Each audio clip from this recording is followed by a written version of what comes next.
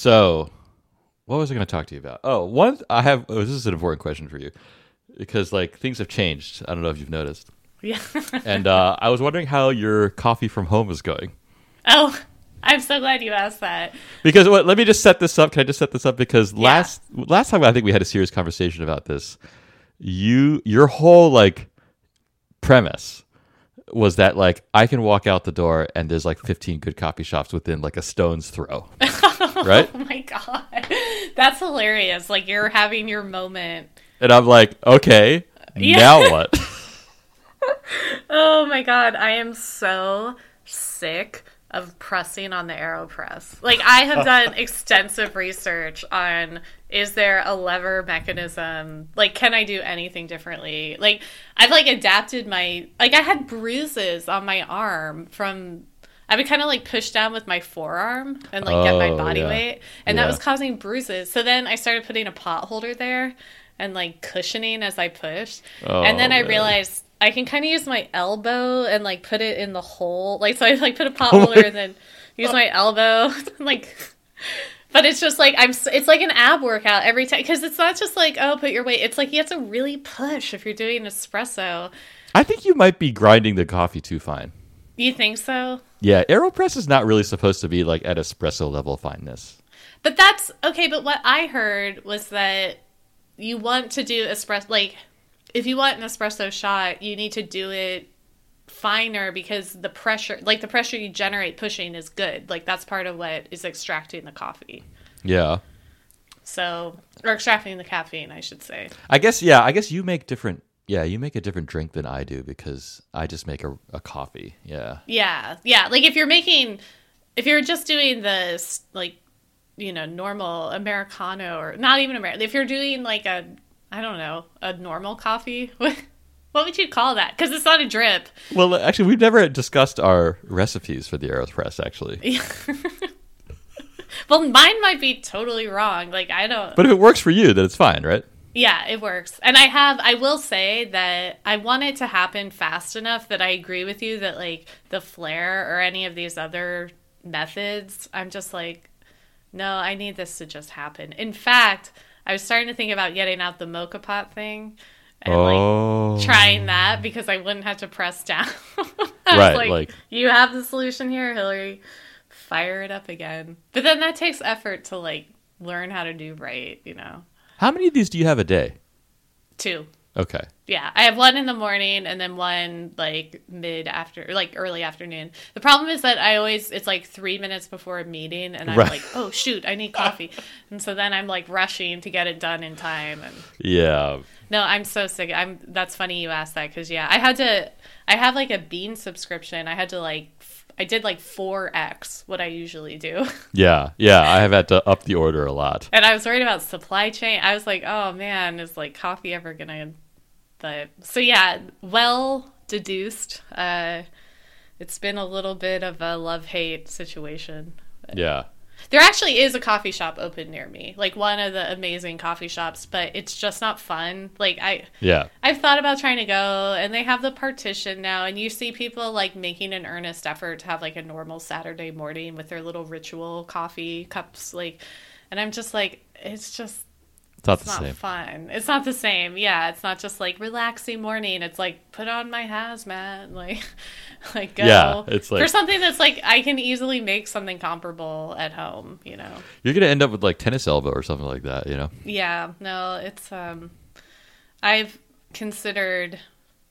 I just can't. Oh, whatever. Maybe this should be my hobby. Is like finally get a real like espresso machine. I mean, you've got the time to figure it out now, right? Yeah, I do. Maybe it's worth mastering the mocha pot first. Yeah, let me try that first. Given that you already have it. Yeah, I already have it, and I can at least give it an honest effort. I think I did make one more time. Someone suggested that I not put the water in hot, and I think that did actually help. So, oh, really? Okay. Yeah, which is counterintuitive to me. I don't get why. Whatever.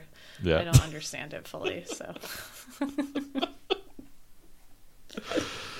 Oh my. How about you? I mean, your coffee setup's probably every time you use it, you probably have a deep sigh of appreciation and you think, I'm so much better off than Hillary. Uh, I only think that once in a while, not every time. Okay. Yeah, not every time. No, because but that is compensated by the fact that just using one of these espresso machines is just like it's always stressful. It's always stressful. Yeah. Yeah. I can like see you just that. never know if like today the coffee's not feeling it, and you're not getting enough pressure, or you're getting too much flow or something like that. Like there's too many variables. Like you can't control them all. My issue, actually, now that I think about it, the biggest thing for me is that it's always like I've forgotten something. It's like, oh, I forgot to wet the filter. I forgot to like get my cup ready. Like, there's like all these steps, and every time I'm like halfway through, and I'm like, darn it, I didn't start heating up the milk, and I have to go and like get that, and it interrupts my flow. Like, Yeah. I wish I could just, like, maybe that's what I need to focus on is just, like, ritual around, like, I always set my utensils in this way. And so that I'm not, like, midstream frustrated.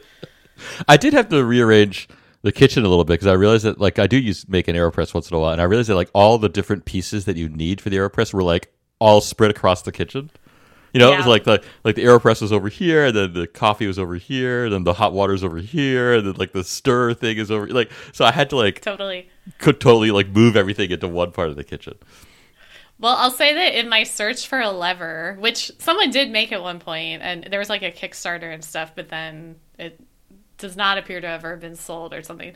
But someone on Etsy, there's actually a bunch of like AeroPress like setup things where it's like a little stand with little holes for each of the things. So Yeah. you have like a nice little, Pinterestable like arranged AeroPress setup on your wall or something. Like, so you put them away and it like dries and it's like this like heirloom wood quality. I don't know. There's like things you can buy that will help you with the arrangement issue. And you're considering it? I briefly did, but I already have like a whole dedicated coffee bar area, so I need to just use that. I'll check in on you in 2 weeks to see if you're still capable of moving your arm. At least the pot holder helped the most, honestly. Like, I was just like, oh, wait a minute. I was like, I need a cushion. And then I, like, my pot holders were, like, literally hanging next to the coffee setup. And I was like, oh, wait a minute. This will work. But, wait, so what's your... I mean, you just do a normal espresso pull, I guess. Like, you have the little tamper and stuff. And... Yeah, that part hasn't changed. We are ordering way more. Like I was like, why do we keep running out of coffee? I know. And I realized it's like we're both at home. We're both having like 2 to 3 a day. It's like, oh yeah, one bag only makes like 18, so. No, exactly. I had the same experience where I was like, gosh, I ran out. It's like, oh right. I would buy coffee at work like every day. And then I also would like buy coffee once to twice a week while I was home. So now all of that has to like come back to here, but right. Yeah, I'm satisfied though with the quality. Like I do enjoy the coffee. Yeah. And do you do like the traditional way or do you do like the inverted way? Inverted. Okay. Mm-hmm. I feel like it's easier. I don't know.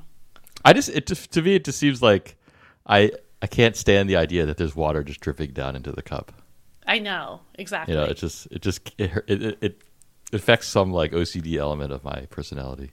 Yeah, so. I'm with you. I don't like it. Keep it inverted. Yeah. Okay. Any other comments? So thanks. Yes, I actually thought about following up here with that, but it's like wearing me out. I'm like worn down. The joy of coffee is like getting sucked out of me slowly. I'm just like yeah. Again.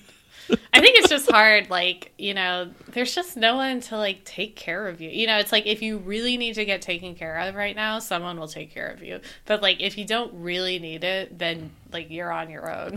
You're on your own, yep. Yeah, yep. It's just like, no, all those things. I mean, that's not fair because, like, I really appreciate the food deliveries. There's, like, there are people who are, making my life better, but...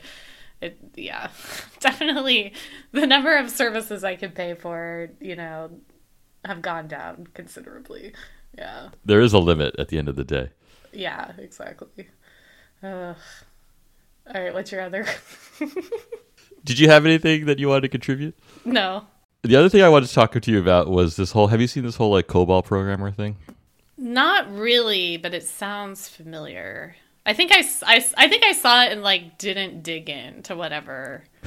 Is it okay if I do that? Oh, was it that it was like if you wanted to help with something, you had to know COBOL? Like, Okay, hold on a second. yeah. Okay. So after so Congress passed this like $2 trillion, like relief bill, right? And part of that was like a contribution to the state, all the state like unemployment funds, right? So everyone gets like an extra $600 of unemployment, if you file for unemployment. And of course, there's like, I think as of yesterday, there's like 26 million people, filing for unemployment, which is like unprecedented. It's unprecedented by like 2 orders of magnitude, right? Yeah. So, of course, like people have to go to the unemployment office and file, and like the unemployment computer systems are all written in COBOL. It's because they're all written in like the 60s and the 70s. So, oh my god. And they can't handle. I don't know what the details are. Maybe it's like it can't handle a number over like 1 million or something like that, or whatever. But they can't handle like this like huge influx, all right? And so they can't just like reprogram the system because there's nobody around who like remembers how to program in COBOL. Oh. I was thinking about how this experience, like all the companies that were like, we should really like move to this technical, like let's update our tech debt, or like things. I mean, I'm in fashion, right? So like things that, like fashion is so rife with things that could be, I don't even want to say automated, but like matured, right? And like online shopping, it's like the companies that drug their feet, and their boards were meeting, they're like, we should really do this. And, but like there was never the urgency. Like, right. People are getting completely screwed if they, were dragging their feet on something right now. It's like weird. It's a very survival of the fittest company edition. Well, so I guess, but here's the thing. So all these like systems that are were originally written in COBOL, right, and have been updated for many years, right? And over the period of that time, like all the people who like learned, who knew how to program in COBOL, like retired or died, right? Mm-hmm. And it's not like there was a new wave of COBOL programmers coming in because everyone decided to learn something else, right? Yeah. And I have to say, like, IBM came out with this course. It's like an online course to teach you how to write in COBOL. No, like just 2 weeks ago. This? Oh my gosh! Yeah, and I looked at some of the material. I'm like, wow, this is a really weird programming language. I was like, oh, maybe I'll learn how to write some COBOL. No, there's no chance, right? So, oh my god. So here's my question for you. Yeah. Okay. So, where did the failure occur here? Okay. I can tell you exactly what happened, which is that every year they're probably like over budget, and they're like, can we make it another year before we this is going to take a huge refactor, and like, oh, that's going to be so much work. Like, what if you like? Who is saying we need to refactor this code? Probably the engineers. What engineers? So there was literally no one. I don't know for a fact, but the software was working.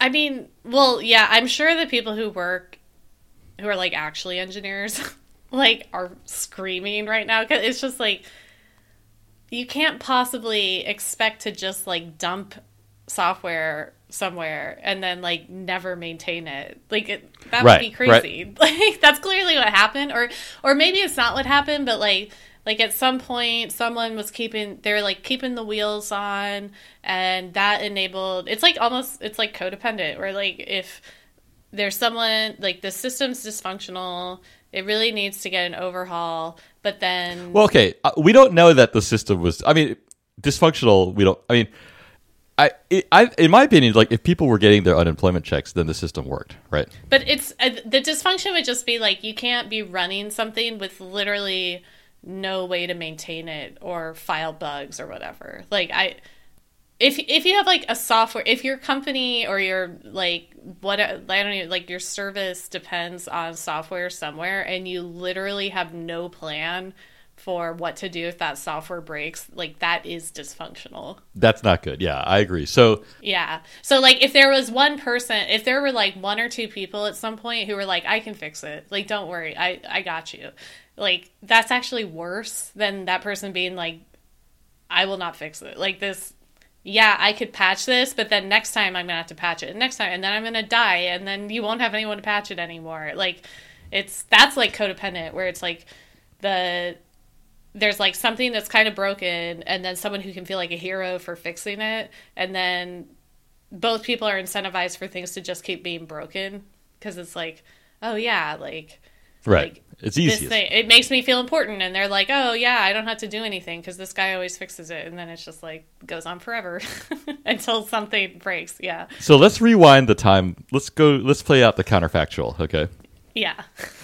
and we got to rewind this clock like pretty far, right? So, like maybe even as far as like the '60s, right?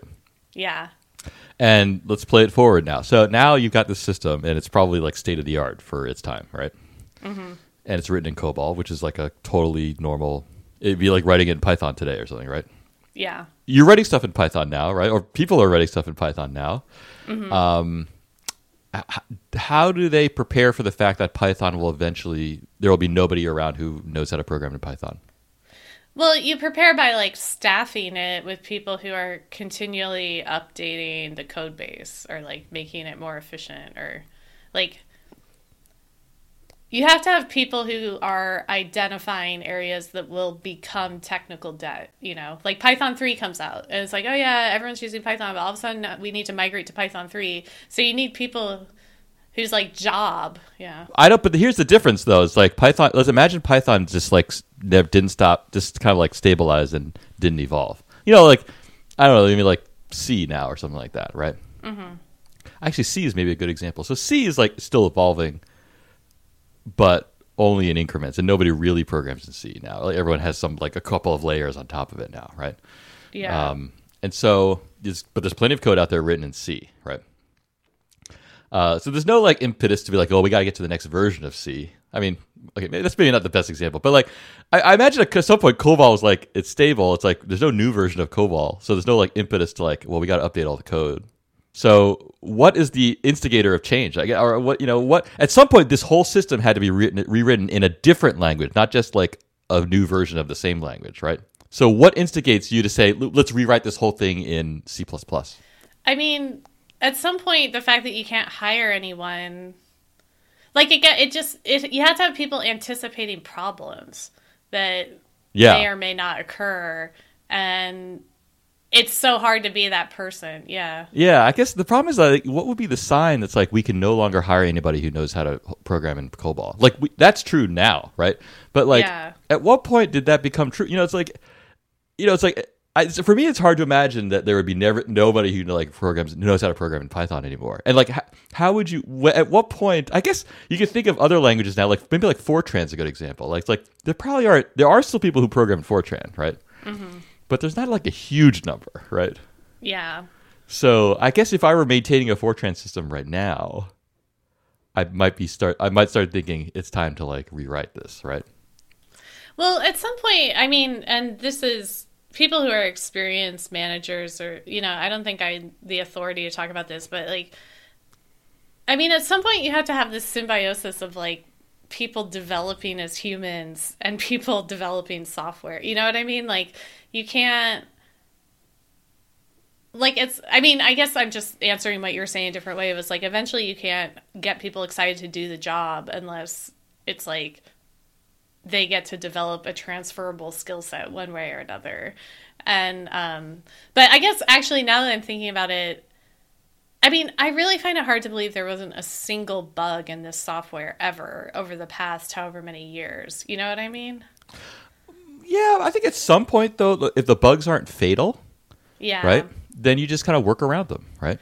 But then there's like, I guarantee that someone at some point complained about the system and was like, this system sucks to use. This is makes no sense, or it's just so, it feels so old. And then they just surely did not have the budget to be like, let's update the usability. And so that's when you don't even have someone on staff who's like tending to the product at all, you know? And then everyone's just like holding their breath that it keeps together.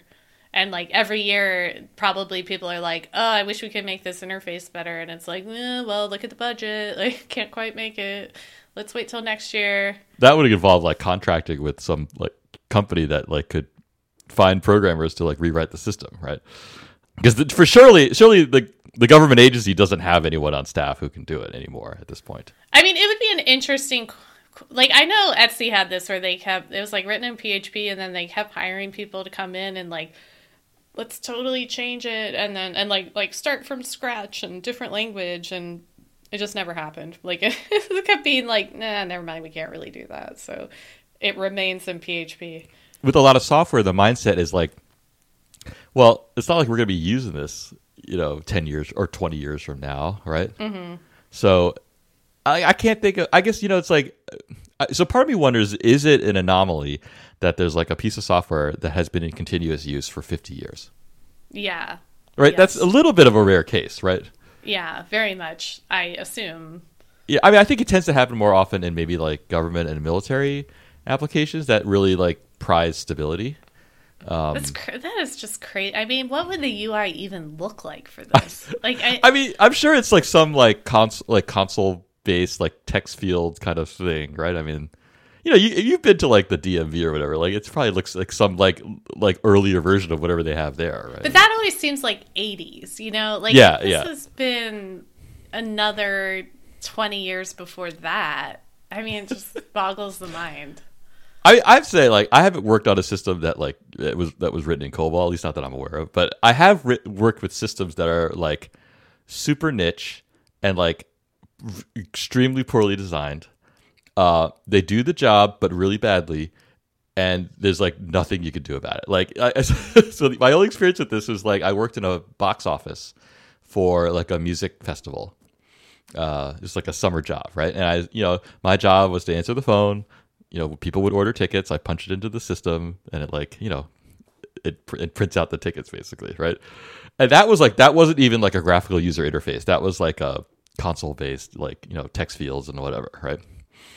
And every once in a while, like the thing would crash, and you'd be like, "Oh yeah, everyone knows that it crashes," so you just like reboot it, and it's fine, exactly. Right? Yeah, like everyone knows, right? Yeah. And like, it would not shock me. It would shock me a little bit, but not that much if they were still using that system today. The music festival is still around, right? This was back in like 1990. It would have been like 96 or something like that. Like, I feel like in these niche applications, there's just like software that kind of like sails on through, and there's no one to come in and be like, we're going to create some new software, because like it's not really a big enough market, right? Yeah. And so like, well, yeah, and like in this case, it's like a government contract for unemployment. Like, right. I mean, I don't totally understand, because like there are companies that presumably like seem to make a lot of money with government contracts. So like there's money, those tax dollars are going somewhere. I feel like this is like exactly people who are like, we need to privatize all these government like things. Like, this is like the example they'd be like, exactly. Like, but it's not clear to me where the money comes from. Like does it just appear somewhere? I mean, maybe. But the thing is, it's like the private system. I don't know, honestly. Like, it would help if I knew the details. But like the private system, if a private company had developed it, or if anyone else had to develop it, they would have had to anticipate like a global pandemic where there were like 26 million people unemployed in the country, right? Like, who would have predicted that, right? Yeah. Well, I don't know. I mean, didn't a lot of people actually predict that? Like there's all the people with like the playbook for, what to do with the pandemic. That's true. Yeah, administration just like tossed out the window. So I feel like maybe yes. There was probably some guy in 1965 who was like, "This system doesn't work in a pandemic." Yeah, right. And they're like, and I warned you people. We don't have the budget for that. Yeah, I don't know. The trade-offs aren't worth it. I mean, I just saw someone snarking about this on Twitter, and it was one of those things where I was like, oh, interesting. I guess some people don't like that, but like complaining about the software as a service, or one of the modern paradigms, because now, like, presumably the way that places would solve this now is that they get like a proprietary tool that's like a tool that can be applied to a lot of settings, and this is one of the settings it can be applied to.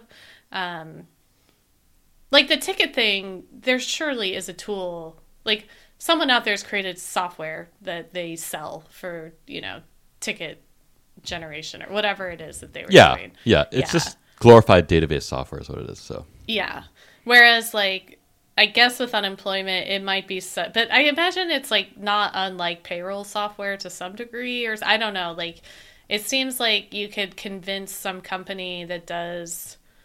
Well, no, maybe it really is like a different. No, I mean, surely this has been solved because it's not like every state has this problem, right? It was only like a few, I think. And New Jersey was one of them. So it wasn't like surely other states have solved the problem and however, I don't know how, right? So, yeah, so I mean, I think you're right, obviously, but. Obviously. You're always right, yeah. Case, yeah. I just I struggled to I kind of found humor in the situation, even though it's not that humorous. But like, I struggled to figure out like where the fix, or like where the intervention should have occurred exactly, and like at what time, you know? Yeah. Well, I feel you, because it really is easier to get people to dedicate resources, spend time, spend money, whatever, when there's a fire. Like when there's a fire, everyone's like, oh, this has to get done. But if you're like proactively trying to prevent the fire, it is so much harder to get people on board, because they're just like, well, I don't know, like, is this really that There's important? no fire. There's What's no the fire. big deal? Yeah, and so it's just like, that to me is exactly, there's no way that wasn't what happened here, you know? It was like, for sure, this is lurching along, like, that's fine. And, I mean, there's part of me in my, like, career that's like, guess I should wait till there's fires. Like, because I'm just like, this is too much work. It's too much work to anticipate a problem. Like, and it's like kind of gutting, because you anticipate it for so long that you're burned out by the time the problem happens. Then everyone's like, yeah, you anticipated the problem. It's like, I don't even care anymore. Right. I'm just so burned out from you saying no for so long. Like, yeah.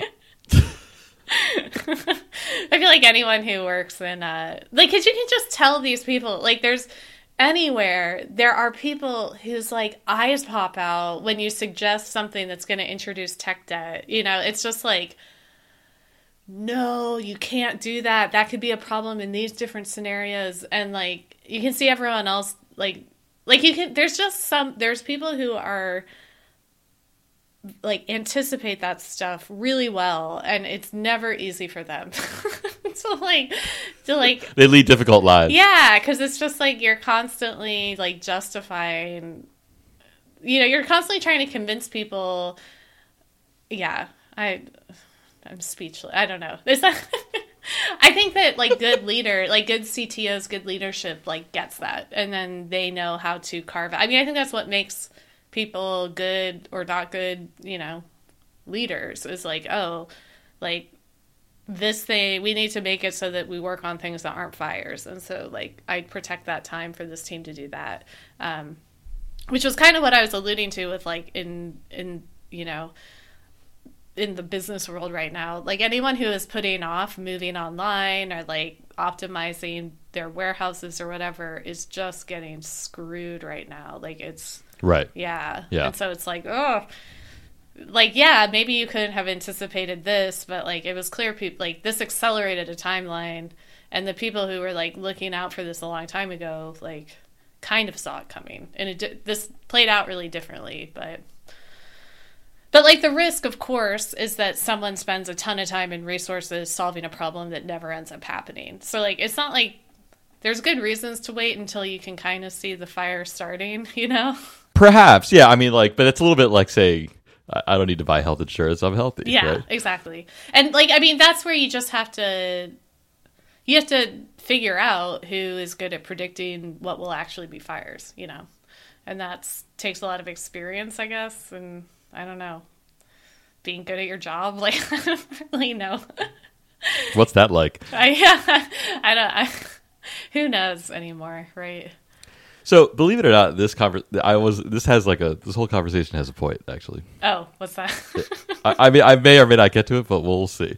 So you mentioned software as a service. I thought you were going but you went in a different direction. But I wanted to talk about the idea of like renting software, right? Because I think many people, or at least my age or older, I think, are like hate this idea, right?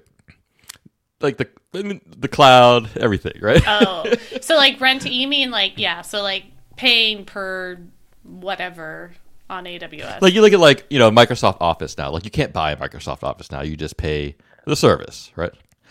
And I think up until a certain point, like you bought software, right? And you paid for it. It was quote unquote yours, right? And maybe you got some updates, but eventually you had to buy the new version, right? Yeah. But I actually think that model is actually not as good for software. I think that model exists because it was the only thing you could do, right? They had to ship it on a CD or a disc or whatever, and it had to be like essentially printed at a certain time, right? Yeah. But now with like the internet, to me it makes more sense to rent software because software's never really finished, right? Yeah. Mm-hmm. And so as long as like your continuous payments eventually get you something, right? Yeah, I mean you're kind of paying for future productivity, right? For me that seems like financially that's a better model, right? Because for example, if this unemployment software was quote unquote rented, right? Then they'd be like, okay, well we're paying these fees every year or whatever, right? Like what are we getting out of it, right? And like there'd be a continuous process to be like, okay, what improvements should there be, or what upgrades are there, and et cetera, right? Mm-hmm. Whereas like once they shipped the software to the whatever state agency, it's like, okay, we've got it, it's ours, we're just going to use it. Yeah, for sure. Well, I don't like calling it renting, even though I think you're right conceptually, except for when you like with renting, it's always like you can rent or buy. I agree. It's not a great. Well, you buy the license. What would you call it then? Buying the license. I don't know. You buy like a term-based license, right? Yeah. Or you buy. It's funny because when I think about it, like Netflix or something, although that's different, but like it's funny. I have cloud-based software that I pay a monthly fee for, where I don't think of it at all the same as paying for Microsoft Office. Like those are, even though conceptually they're actually exactly the same, they feel. One is like paying for an app on your phone, which I'm fine with. And one's like, hey, this used to be for free. It's like you need to or not for free, but I used to just buy it once and then be done. And it's almost like you need to change how like Microsoft hasn't done a good enough job like changing it up so it doesn't seem like the old software. Their hands are kind of tied where they can't just be like, we've introduced this new service called Microsoft, I don't know, Notepad or something, like whatever but that's like just Microsoft Office, but online. Right. Or like they've probably done that, but it's at the end of the day, it's still the same icon. Like they still are tied to but we need people who've been using Word for 20 years to think this is still the same thing. So they can't, it's like the curse of being established software, right? True. Yeah. It's like there's so much inertia, right? Yeah. So let me ask you this. Do you have any, because obviously you lived at a time where you owned software. Do you have any nostalgia for that? I mean, the Microsoft one specifically, I do, because it really gets under my skin, the fee, Like you just don't like the idea of paying it like an annual fee. Yeah, and the way you get it communicated to you sucks, and it's like, oh, if you bought your laptop through Best Buy, then you have to, Best Buy emails you, FYI, we're about to charge you again. And you're just like, oh, great. Versus, when it's, a nice new modern app, and it's, little bubbles and colorful bubbles you're clicking on, and then there's a fee somewhere but you click on it, it's it just is so different from a mental model. I'm not sure I understand what you're talking about, but wait, are you saying that if you pay a purchase fee for software that it's shinier? You mean, so if I pay for an app, it's like if you're like the whole like app upgrade thing, we're like in an app and it's like, oh, I could unlock this like if I pay, like somehow I feel in control of my own destiny, whereas and like it's like a very nice user experience where there's like all the modern, you know, how the app looks when you click the pay and like colors emerge and bubbles get bigger and like, you know what I mean, like it's just like it's like the whole thing is like, this is so modern and this software's like gets it and they know what they're doing and I feel good paying you for this upgrade. Whereas with Microsoft, it's like this horrible experience of like, you made it look kind of like the thing you used to mail me, but now I have to pay for it and I get this like horrible email from Best Buy about it. Like I don't know. It feels really different. I see what you're saying. Yeah, no, I agree. Yeah. It doesn't. Well, I think that's partly like our problem because we kind of bridged both worlds, and it's like, why am I paying continuously for this like old school Microsoft company? Yeah, to like continue to write the same software that I used like 20 years ago, right? Yeah, but like that, and then that's where their hands are tied because they can't not do that because they have to bring on like the gajillion users that. Yes, they just need to wait for like our generation to just die. I know. I have some coworkers who used to work at Adobe, and it's the same. Like, you cannot change Photoshop. Like, you cannot take away a feature. Like, you will get people with pitchforks outside your office. Like, totally. And so it's just like you can't do anything. You're like you end up like tweaking tiny things, or you know, it's Well, I think they created this new version of Photoshop for the iPad. Which was like a total rewrite, as far as I know. Yeah, but they called it something else, right? Like Light. No, they called it Lightroom. No. So they had that, but then now they have like something that's actually called Photoshop. But it's missing like a ton of features, right? For obvious reasons. It's like they wanted to rewrite this thing for like a computer that wasn't designed in the 50s or whatever, right? And they had to like start slow, so they had like most of the features, but not a lot, right? So and everyone complained, right? But I think this is the right thing to do. Like, don't touch the legacy software, right? Yeah. But then like you have an excuse to like rewrite it for a new device or something like that, right? So and just commit to having two teams forever. Well, at least for a while. Yeah.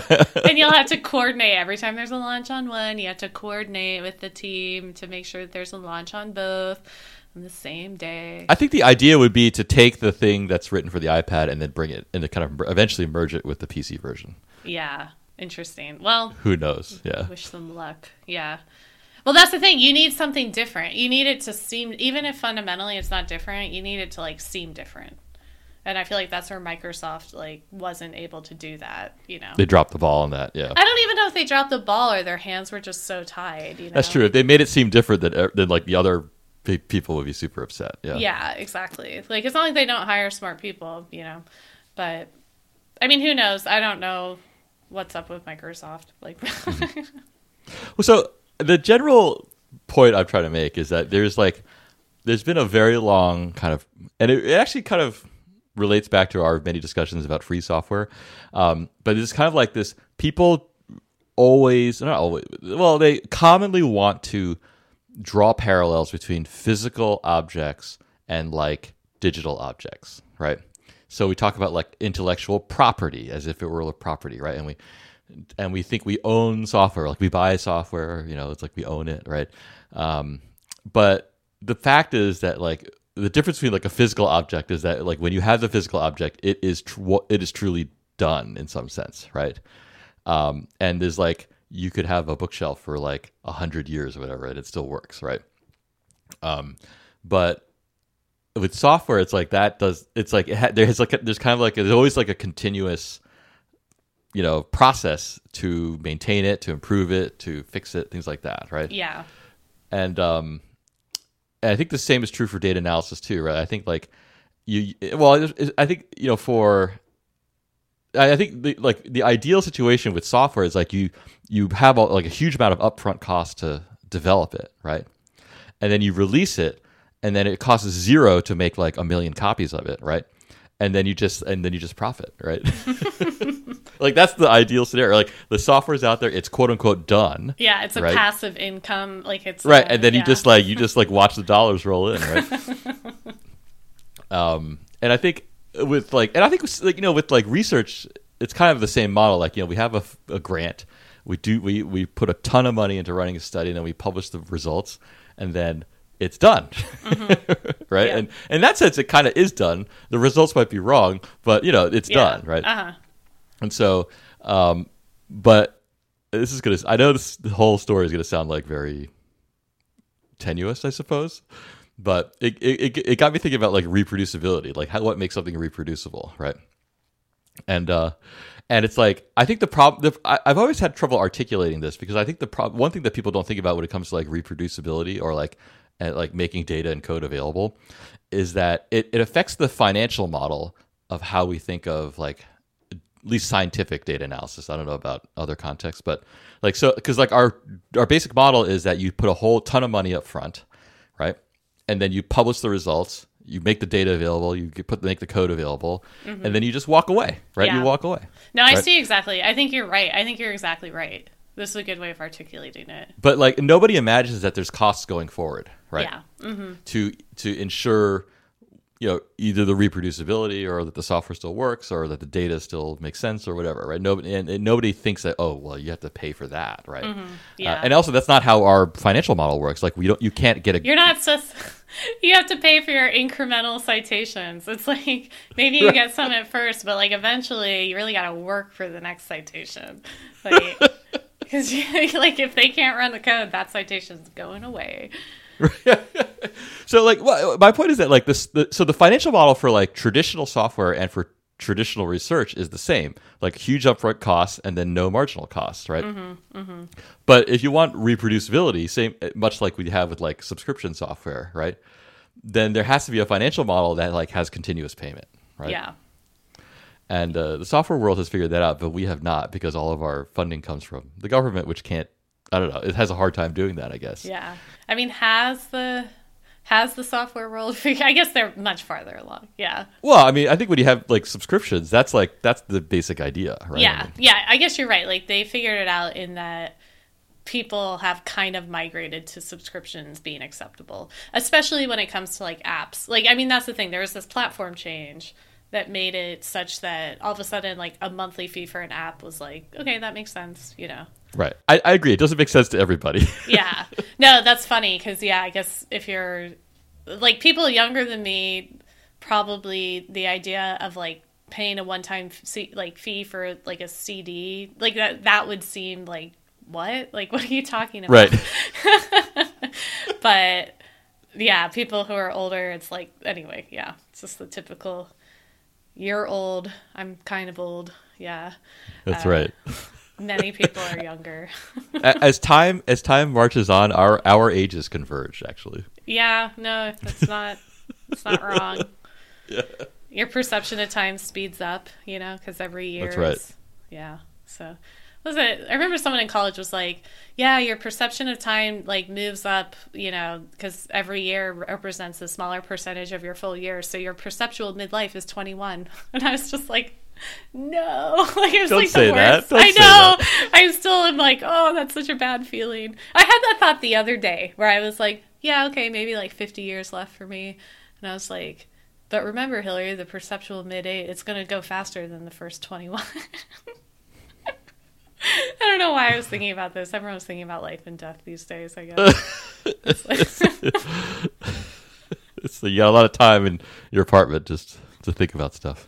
I know. I'm like, God, 50 more years of like this, like waking up, going to the computer, going to sleep, waking up. Like there's like, it's just like life is so existential crisis, That's what we're all doing right now. So I even have a slogan for this whole discussion. What's that? Well, I stole it. It's not an original slogan, but it's reproducibility is a process, not a product. It's horrible, right?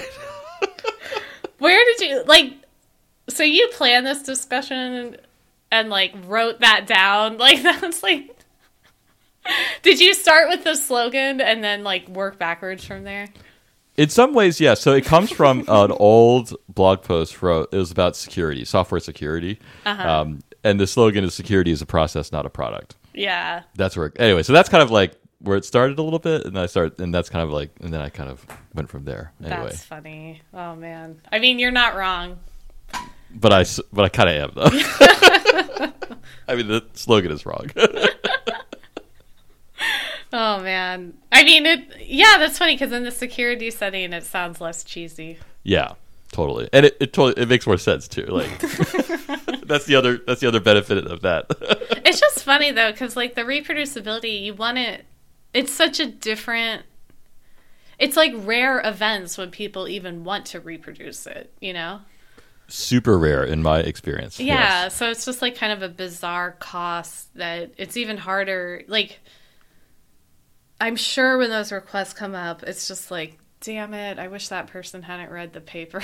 Like, now I have to go and like get the code out. Like, I don't know that it sounds fun. You know, it's not like, oh yeah, I'm writing this code, it's impacting lives. Like every day I make this better, and like hundreds and thousands of people, their day's a little better because I made this software better. You know, like with reproducibility, it's like one person wants to like challenge what I said in this paper. Right.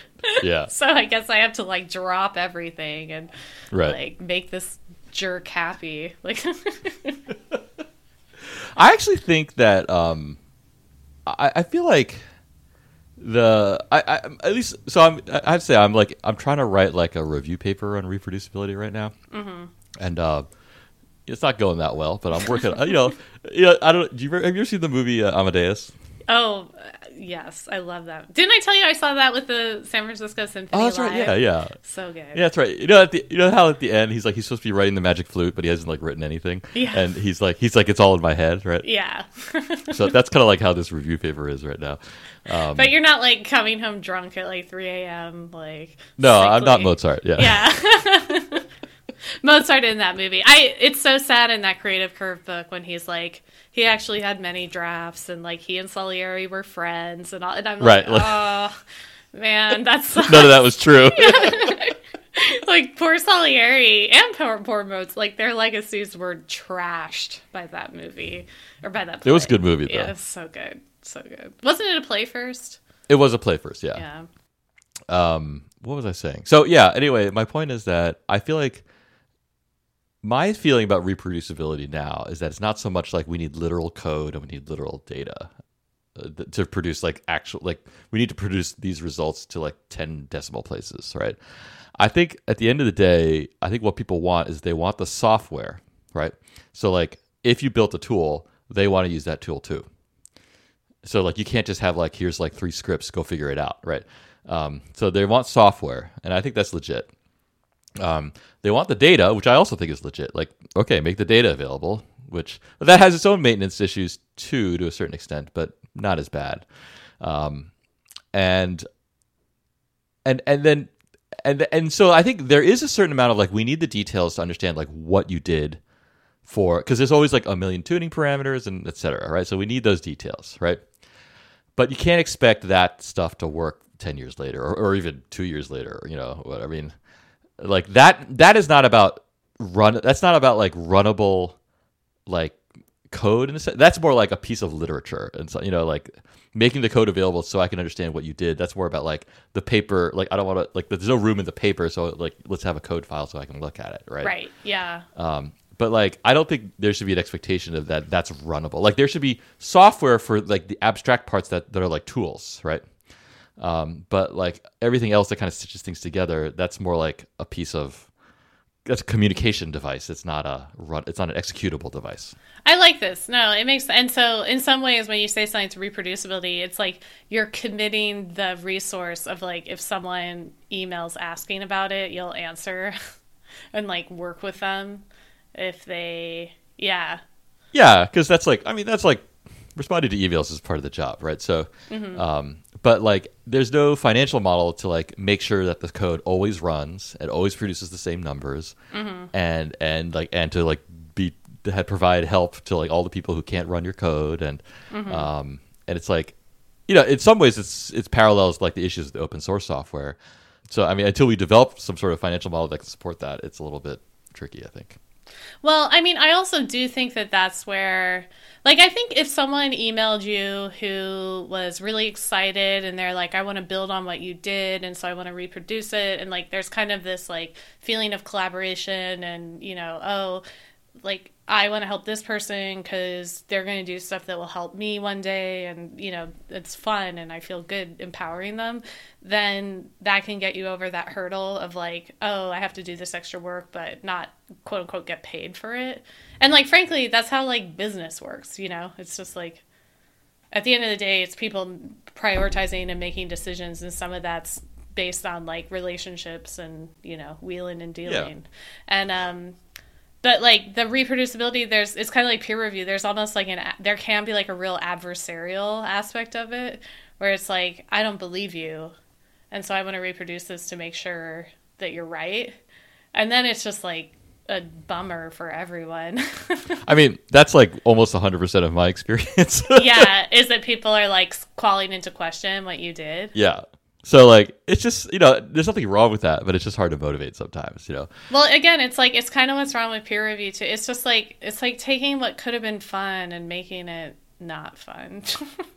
Or it's, I don't know, it's like peer review, the way like science, quote unquote, should work is, yeah, it's like, we're working in the same field and you're asking me feedback, and like, what's that saying with like knives sharpen knives, or, it's like, you have a good... I don't know that saying. The reason I know it is from this movie called The King of Kong, about Donkey Kong, which is... Oh, I've seen that movie, yeah. One of the guys was talking about, what's his name? Billy something. Yeah, I can't remember. Oh my God. Anyway, he was talking about him, and he was like, I think it's a Bible verse where it's like, as knives sharpen knives, so too will I sharpen thee, or whatever. I don't know. Right. But so I know that phrase just from that movie. So that's why I was like, I think that's it, maybe. But anyway, the point is, like, if you have a good, productive working relationship with someone who's like, and you both are aligned with caring about the truth, then like you are getting feedback on stuff. But then somehow peer review came in and was like, now let's do that, but in this like formal way, and let's make everything anonymous. Like it made it like bad. Like I don't know. It like took all the fun out of it and made it bad instead. And I get why, because you can't rely on people like being honest and not like having someone come in with a critical eye is good, but it just also sucks. I have to say, in my experience, it generally doesn't suck. Really? Like, it's not like, I feel like I've been pretty lucky. Yeah. In terms of my peer review experience, both for papers and for grants. Mm-hmm. I mean, I guess so. I mean, now that I say that, also yes, and like usually it's just nice to know someone read it carefully, right? And like has feedback at all. It's like, oh, thank God, someone read this. But let me bring this back around though. I'm going full circle now. Okay. Yeah. So let's suppose, like, I wrote a paper 5 years ago, right? And there's code and there's data. It's on a GitHub repo maybe, right? But like I haven't maintained it, so it doesn't work. All the packages are like, who knows, right? So someone comes along and says like, I saw your code, I want to do something similar, but I want to build off what you've done. Like, so I want to like get your I want your code so I want to use your code, but it's not working right now, right? Mm-hmm. Don't you think that's like a moment where in reality, like something that the stuff that you did 5 years ago or maybe more should just be rewritten? Oh, for sure. Yeah. Right? Like, isn't that the moment where it's like, okay, we could either stick with COBOL. Yeah. Oh, totally. Or yeah. we can, right? Like, Uh-huh. I understand it's like, it's not efficient, right? It's obviously not efficient for someone to rewrite something that I already did. Yeah. Right? But the trade-off is that, like, they can rewrite it in, I don't know, Python 3 or something like that, right? And then maybe those ideas, if not the literal software, can move forward, right? Yeah. For sure, yes. This is why you should retire those old R packages. But you keep but just to force people to move on, right? Yeah, exactly. It's like you're like firing up, I don't know, you were like 3 rabbit holes in by the time you're able to. But this is not a mentality that I encounter very often. But like, you should rewrite it. Yeah, like the idea that like, why should we rewrite something that's already written? Yeah. I don't. It's like, I feel like Everyone just wants to do the least amount of work possible. I don't even think it's that. I think it's like there's like a philosophical issue here, Really? right? Which is that like like like someone wrote software to do a thing, right? Like I have a right to reuse it, right? Why should I have to write it from scratch? That's so funny. I am so the opposite, where I just like, I just want to write it myself. Like, I don't want to have to deal with someone else's code. Yeah. I'm with you. I feel like, I mean, isn't that kind of like what the whole point of open source software is, that like your things can get reused and you can understand what's going on and whatever, right? Yeah. Like at some point you can't rewrite everything. Yeah, you can't right? rewrite everything. Yeah. But I think, I mean, especially for something that's like genuinely old, and by old software, I mean like, a couple of years, right? There is some. I mean, there's no way you would use that in a paper. That would be irresponsible. So, like, if I was like, hey, Roger, I'm going to dust off your 5-year-old R code and, like, run it and put those results in a paper. That happens every day. I mean, not with my software, but, like, in general, right? I mean, ouch. I mean, 5 years is nothing. Like, there's people using, like, there's people out there using, like, numerical recipes code from, like, they're, like, copying it literally from a piece of paper, right? I mean... Yeah.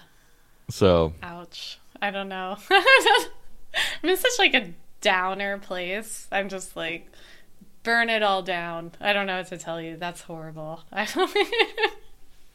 That's exactly what I was looking for.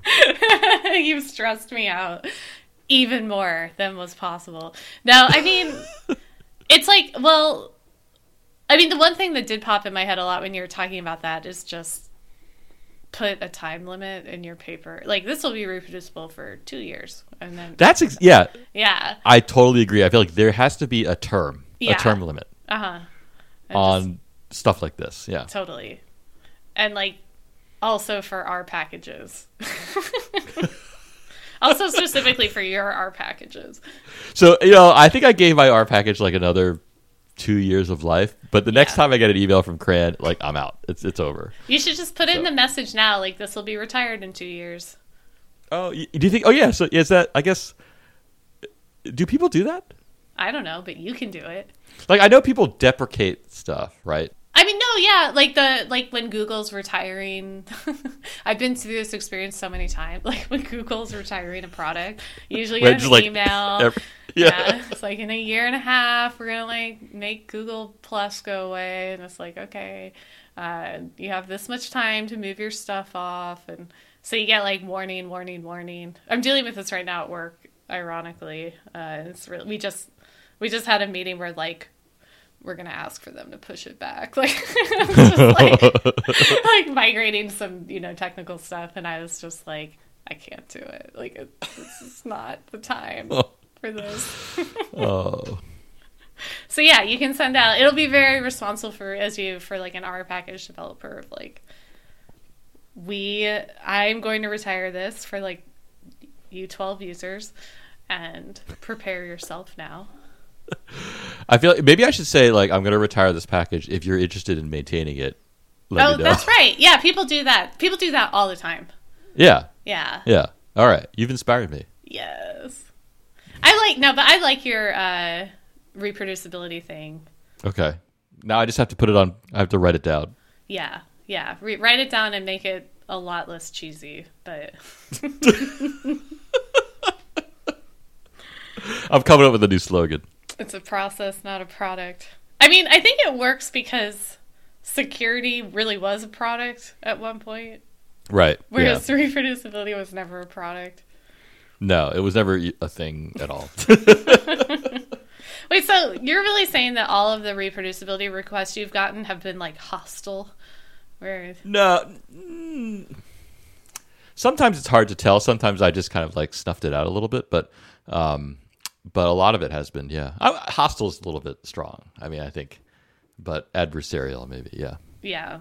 I mean, usually the emails are perfectly polite, right? Yeah, but it's just someone who. But I know where they're coming from, yeah. Because it can't be a huge field that you're in. No, it's not. So you usually know who it is. It's like, that guy. Yeah. Yeah. There's like there's a couple of organizations. There's a couple of, there's some key people, and like everybody knows everybody. So it's like it's not that hard to figure out. Yeah. Well, but I mean, because you know that, you probably know it's coming, right? Yeah. I mean, especially if you like write a high profile paper and then like the EPA quotes it in their like regulatory decision making, right? Like you're totally a target. Yeah. Okay, I see. Yeah. Well, in that case, I mean, it's like the amount of haters you get or whatever, like the amount of people trying to cut you down should be proportional to the amount of like power you have, right? So if like the government's making decisions based on your analysis, then like you can emotionally handle the haters because you also are doing important things. You know what I mean? Well, let's be clear. I don't think that the government's like making a decision based on my one paper. Right? I mean, I was like, just saying you, like yeah. the royal you or whatever. Yeah. That's what I said. Like, I don't think there's something like actually wrong. I mean, there's nothing that's wrong here. It's just like, just as at a personal level, it's hard to like motivate to get to like assemble all this stuff for people that are just going to write some editorial somewhere and be like, criticizing you, right? Like like that is in some ways how, I mean, at an abstract level, that's how it's supposed to work, right? Yeah, right. But like when you get down to the details, it's like I got to spend time doing this instead of doing this other thing. Right? Well, yeah, that's the thing. It's just not. It's not like a soul nourishing, Right. Yeah. It's just I'm not actually complaining. I'm just saying, but well, I am complaining. But I'm not saying that like it shouldn't be this way. I guess is what I'm saying. Many people though are like so motivated by these adversarial interaction. You know what I mean? Like they end up working so much harder to like prove the other person wrong. So it's like right. So this can become like a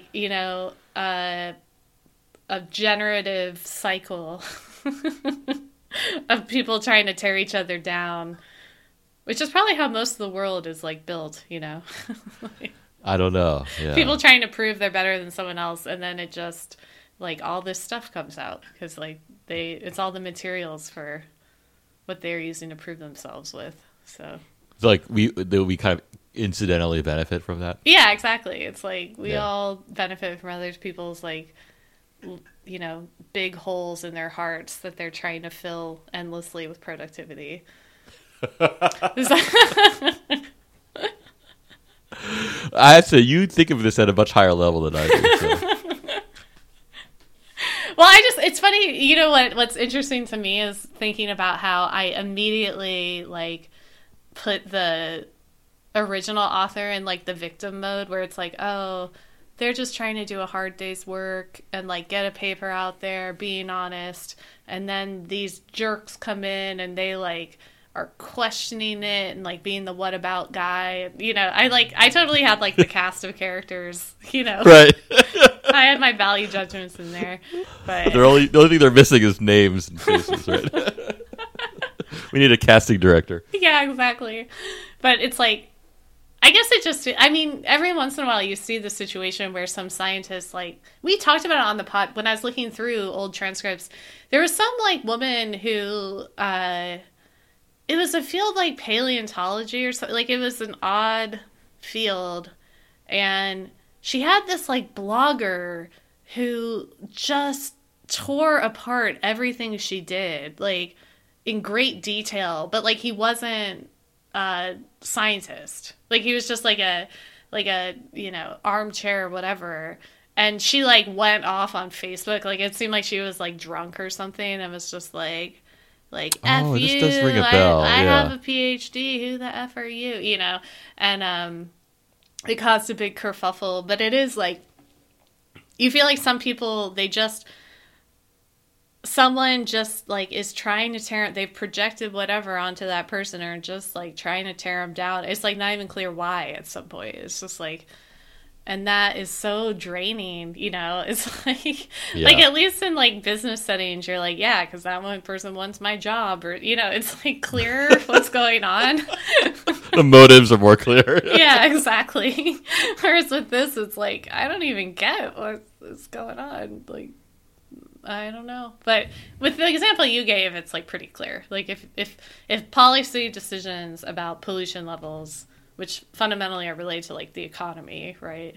Like, yeah. And those are health. getting made. Yeah. And health. Like, I mean, well, the economy in terms of like how do you hold back? Like, how do you balance Right. health versus economy? And so it's like, okay, those are reasonable things for people to go to war over, you know?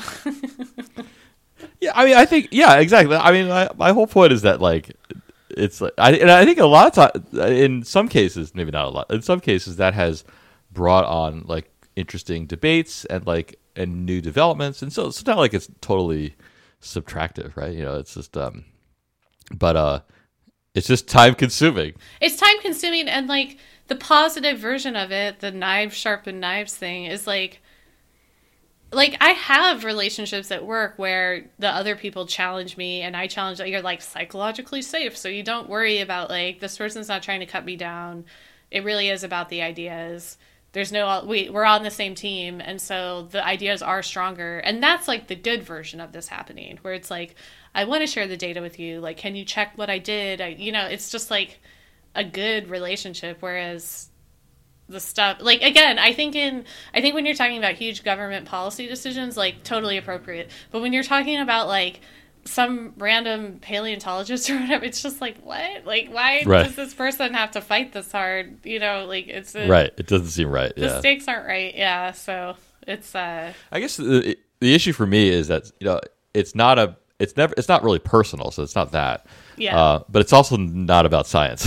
Oh, well, yeah, exactly. So so it's not about the ideas. It's you know, it's totally political. So that's so frustrating. I mean, it's like, well, it's like what's happening around with COVID, you know, where it's like, well, yeah, there's a lot happening. Yeah. It's just like nothing is about the science. Like, you just want to scream. We don't have time to go down that road. We've already been recording for. I know, it's like going on forever. I just need to talk. It's always the episodes where we have nothing to talk about that are like the longest ones. Well, because we're like filling time forever, and then all of a sudden it's like, oh wait, we actually got onto a topic. Right. We tripped over an episode.